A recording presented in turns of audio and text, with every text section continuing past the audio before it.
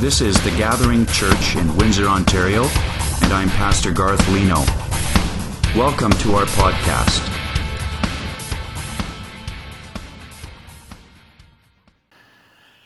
From the pit of despair to the pinnacle of success, our survey of Joseph's life has been exhilarating and incredible and exhausting at times. We boarded Joseph's biography back in Genesis chapter 37 when he was just a 17-year-old dreamer of a teenager, and we've been on a non-stop roller coaster ride ever since. God's sovereignty is a major theme throughout the life of Joseph, and Joseph himself encourages us to interpret his life in light of God's providence. Just have a quick look at Genesis 45, verse 4. Joseph said to his brothers, "I'm your brother Joseph, whom you sold into Egypt. And now do not be distressed or angry with yourselves because you sold me here. For God sent me before you to preserve life. You sold me into slavery, but don't worry about it. God is sovereign, and He had a purpose in every turn of events. He's the one who sent me here, and His plan is bigger and better than all of ours put together. He is the God of the impossible." And you know, it's not over yet. His story isn't over yet. As we visit Joseph and his family for the last time now, 17 years have passed since Jacob and his favorite son Joseph were reunited with the rest of Joseph's brothers in Egypt. Jacob is now 147 years old, and he's tired. It's a good tired, though. He's back with Joseph where he wanted to be, and his tiny nation is experiencing a baby boom. Let's turn to Genesis 47 this morning. Genesis 47. If you have your Bible or Bible app, please turn to that passage with me and down to verse 27, where it says, "Israel settled in the land of Egypt, in the land of Goshen. And they gained possessions in it and were fruitful and multiplied greatly." So there's your baby boom. "And Jacob lived in the land of Egypt 17 years. So the days of Jacob, the years of his life, were 147 years.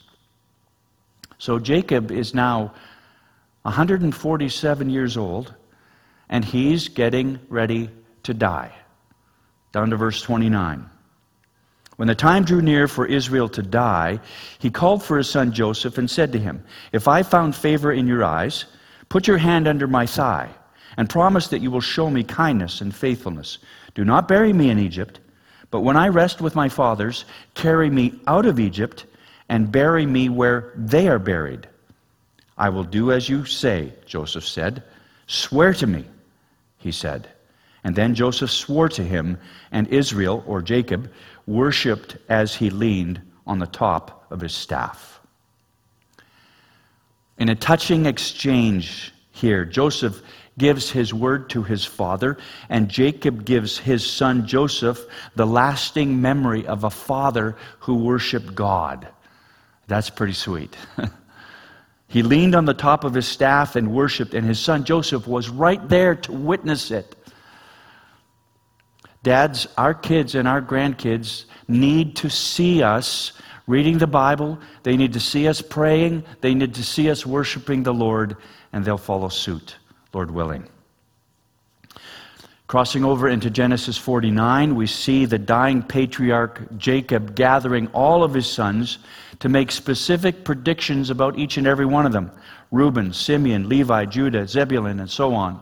He gathers them all together and he gives them a precise word. He gives a precise word to each one of his sons. The Bible says then, at verse 33, "When Jacob finished commanding his sons, he drew up his feet into the bed and breathed his last and was gathered to his people." Gathered to his people. What a wonderful thought. Great way to think about death. If you're a believer in Jesus Christ, you're gathered to your people. You're gathered to the rest of those believers who trust in Jesus and are in heaven.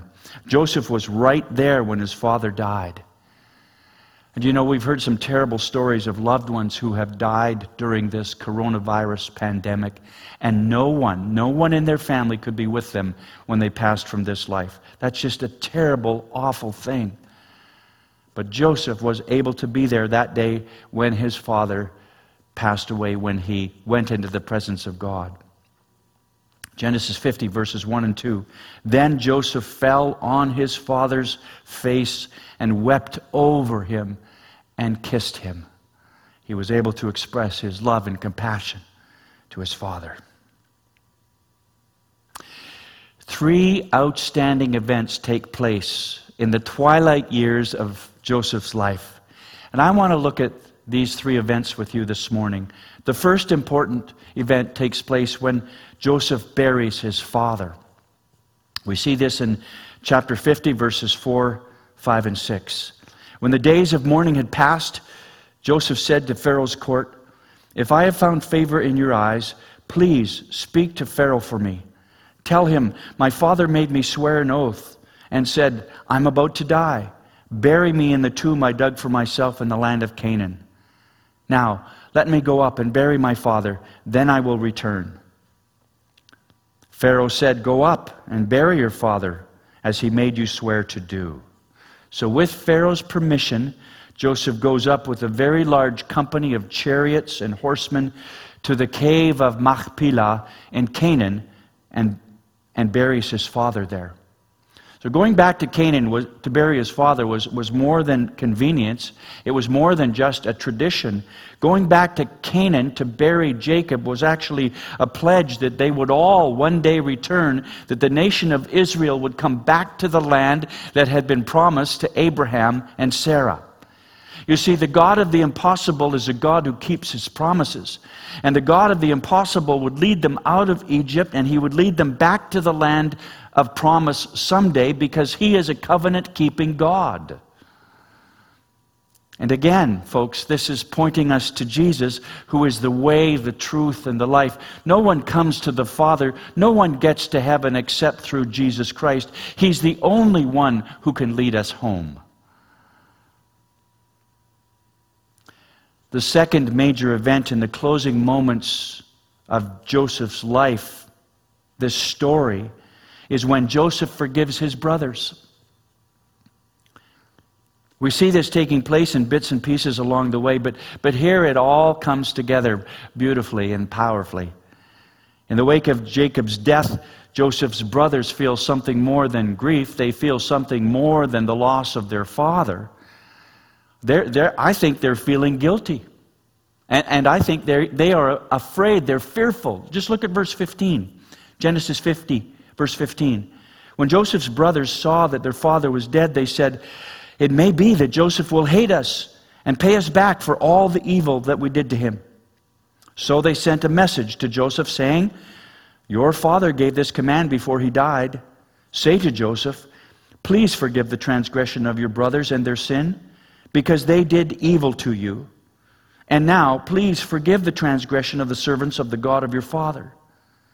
And Joseph wept when they spoke to him." So the brothers fear Joseph's wrath.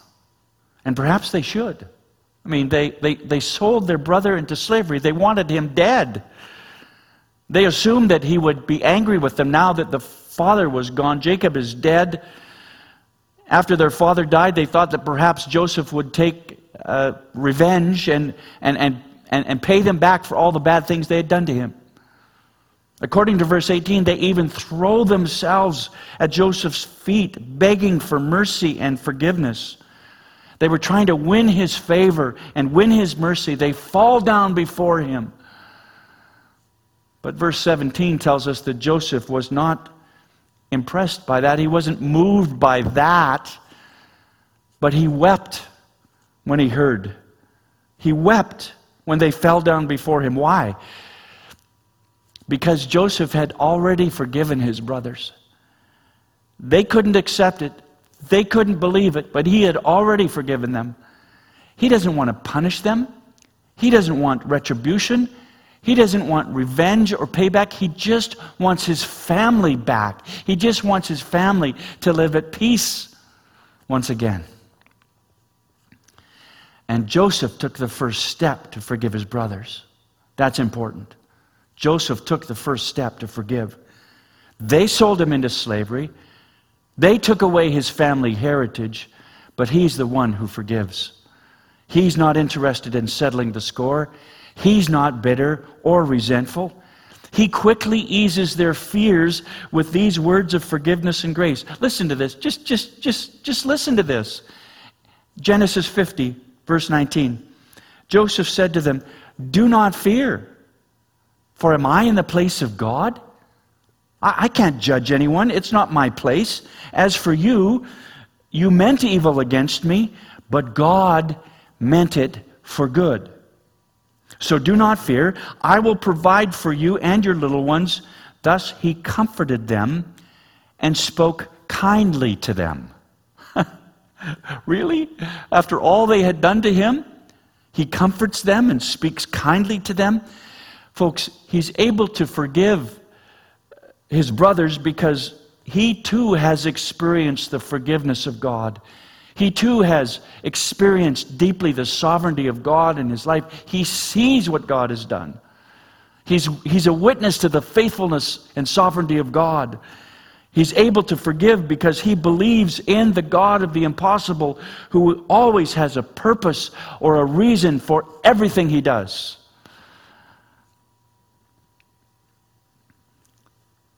When Shannon Etheridge was just 16 years old, an act of forgiveness and love changed her life forever. On her way to high school one day, driving her parents' car, Shannon Etheridge ran over a woman named Marjorie who was riding her bicycle on a country road. Marjorie died as a result, and Shannon Etheridge, who was found completely at fault by police, was consumed by guilt. She tried to commit suicide 2 or 3 times, but was unsuccessful. She never took her life in the end because of the forgiving response of Gary. Gary was the husband of Marjorie, the woman that she ran over and killed. Gary forgave this 16-year-old young lady and asked the courts to drop all the charges against her. Instead, he just asked Shannon if she would try to walk in the godly footsteps of his wife Marjorie. She too was a Christian, a follower of Jesus. "You can't let this ruin your life," Gary told her. "God wants to strengthen you through this."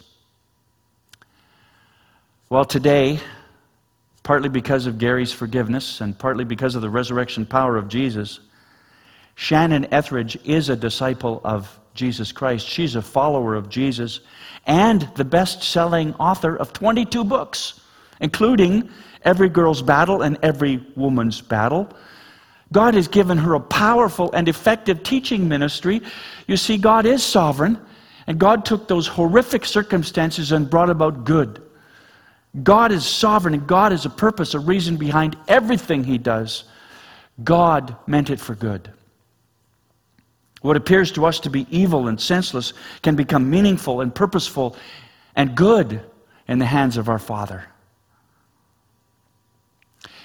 Well, the third and final slice of Joseph's journey that we want to take a look at this morning is when Joseph actually completes his life, when he finishes the race that is set before him. How his family and friends must have enjoyed the pleasure of his company at this stage of his life.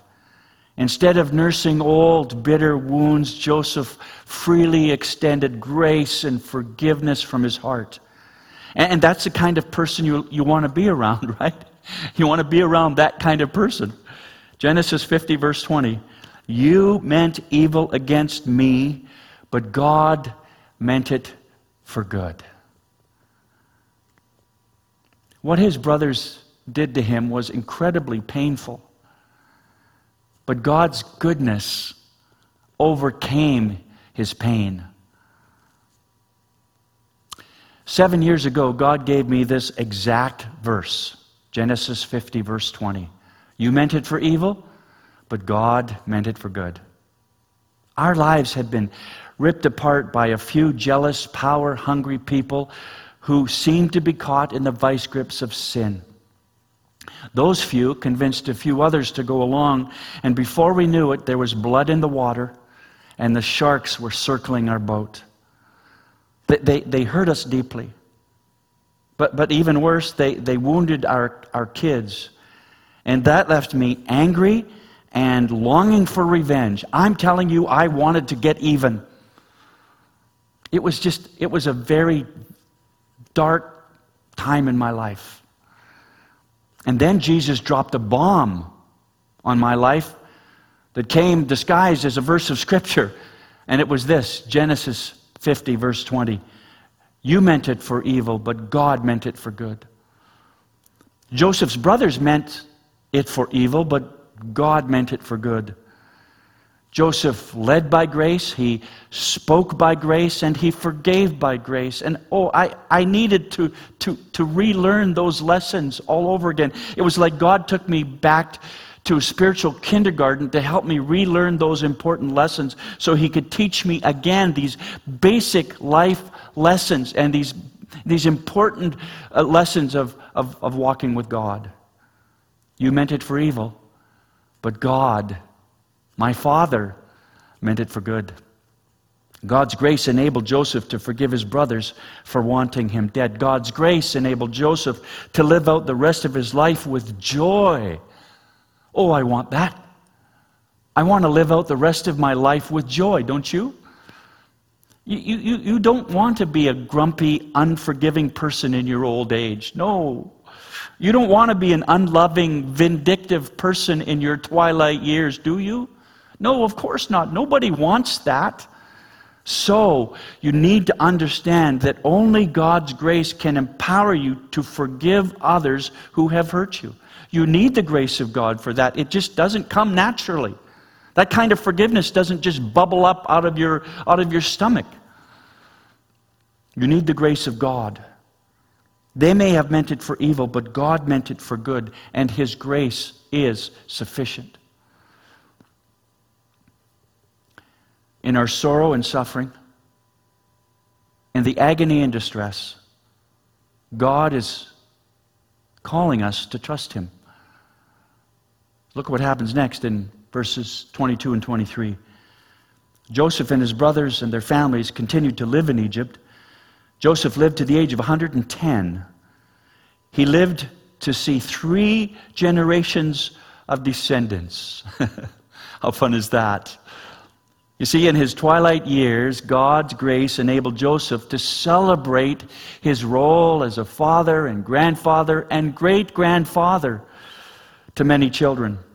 He lived out the rest of his life, and he enjoyed his twilight years because he was able, by the power and grace of God, to forgive those who had sinned against him. Friends, if we don't forgive others, if we don't forgive the people who have hurt us and wounded us, we will end up in a swamp. And they win all over again. We will end up in a swamp, bitter and complaining for the rest of our days. I don't want to go out like that. And I know you don't either. Joseph's last recorded words were like a benediction of grace to his brothers, reminding them of God's faithfulness and tenderness. Look at verses 24 and 26. Genesis 50:24. Joseph said to his brothers, I'm about to die, but God will visit you and bring you up out of this land to the land that He swore to Abraham, to Isaac, and to Jacob, who is their father. And so Joseph died, being 110 years old. Wow.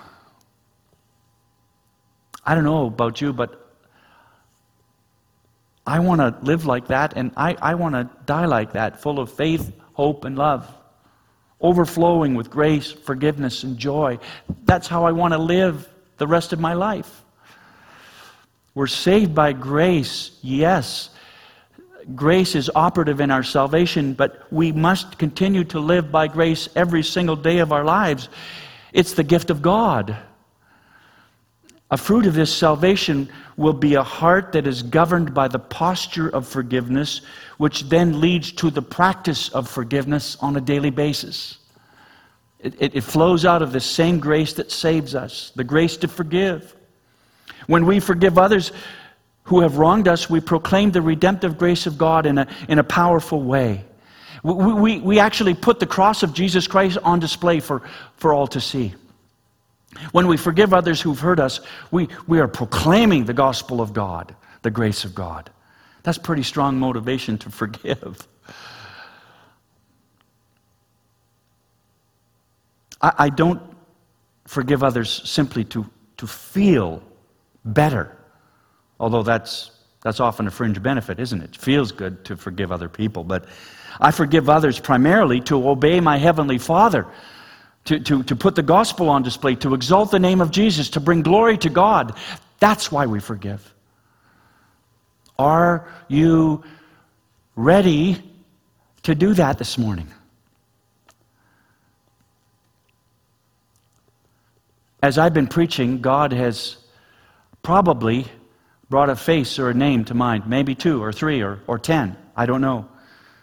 That's no accident. That's the Holy Spirit of God reminding you, nudging you again that you have people in your life that you need to forgive. And there may be more than 1 or 2. So are you ready to put the gospel on display this morning by extending forgiveness to these people? Are you?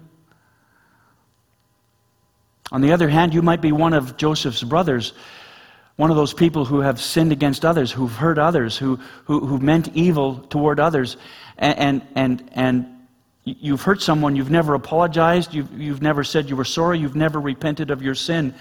Are you ready to put the gospel into action by asking for their forgiveness? Come to the altar of grace. Come to the altar, all of you. The Father's arms are open wide. Forgiveness was bought with the precious blood of Jesus Christ, the Lamb of God who takes away the sin of the world. My friends, that's the basis, that's the source of all forgiveness, the precious blood of Jesus. You can do this. You can be forgiven, and you can extend forgiveness to others because Jesus shed His blood and opened up a new and living way for us, the way of grace and mercy and kindness and favor. Would you pray with me, please? Oh, dear Father in heaven, we come to you this morning in the powerful, strong, mighty name of Jesus, who shed His blood for our redemption and our forgiveness and for the strength to forgive others who sin against us. Lord, we fall short. Every day we fall short of the glory of God in thought and word and deed. But you have made provision for us in the precious blood of Jesus Christ. Indeed, when we confess our sins and ask for your forgiveness, we simply tap into the inexhaustible grace that is available in the cross of Christ. Nothing compares with the treasures that we've received in the gospel. And Lord, right now we confess how much we take your forgiveness for granted. Lord, hear our cry. Hear our cry. Come, Holy Spirit. Strengthen our hearts with the grace of God. Apply the power of the gospel to our hearts in this very minute.